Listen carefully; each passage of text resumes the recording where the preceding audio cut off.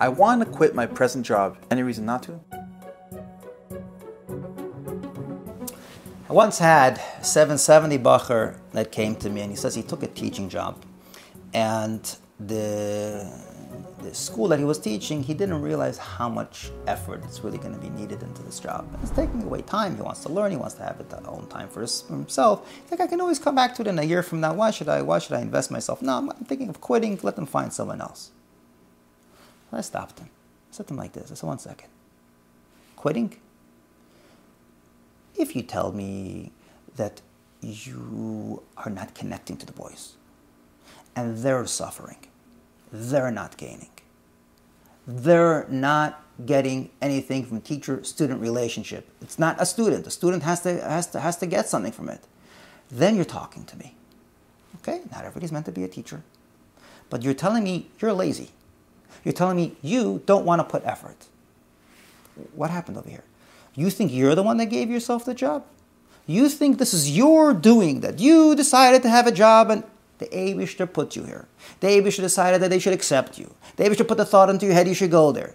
Now you turn around to the Eibishter and say, oh, you made a bad plan.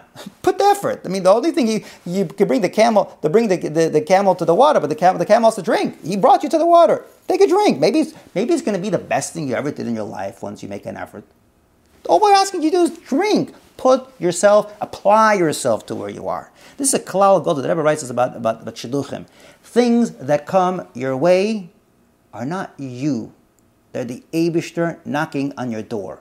Answer the door. We don't know why he's answering, but at least answer the door and say, Hineni, I'm here. I will make my effort. I will do what I can. So whether you're in a job, whether you're in a school, you could have been accepted in many seminaries. You ended up in one seminary, and you came there, and you're upset because you could have been in another seminary.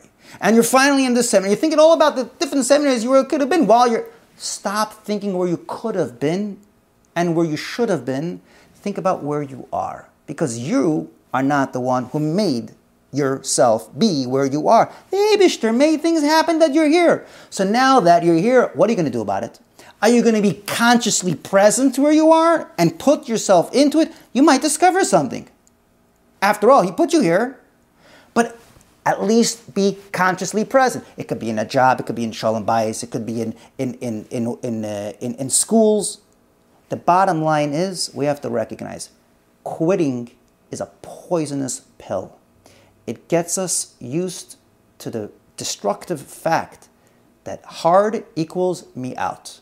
Really? Hard equals more effort. The only time I'm out is if it's not meant to be. If the recipient is suffering because of me. If the job is not meant to be. Hard equals out. The poisonous pill to swallow is called giving up. That leads to atzvus. That leads to depression. That leads to people not believing in themselves. That leads to absence of the most powerful weapon we have, which is choice. I made a choice and I'm going to be present in my choice and I'm going to push it until it succeeds. And the Eibishter makes all the surroundings around us. He makes us all the things that happen and then you get a job and then I'm not here. Put yourself into it and make the one after all the zeros that make it into the million. We have to make effort and we'll never swallow the poisonous pill called giving up.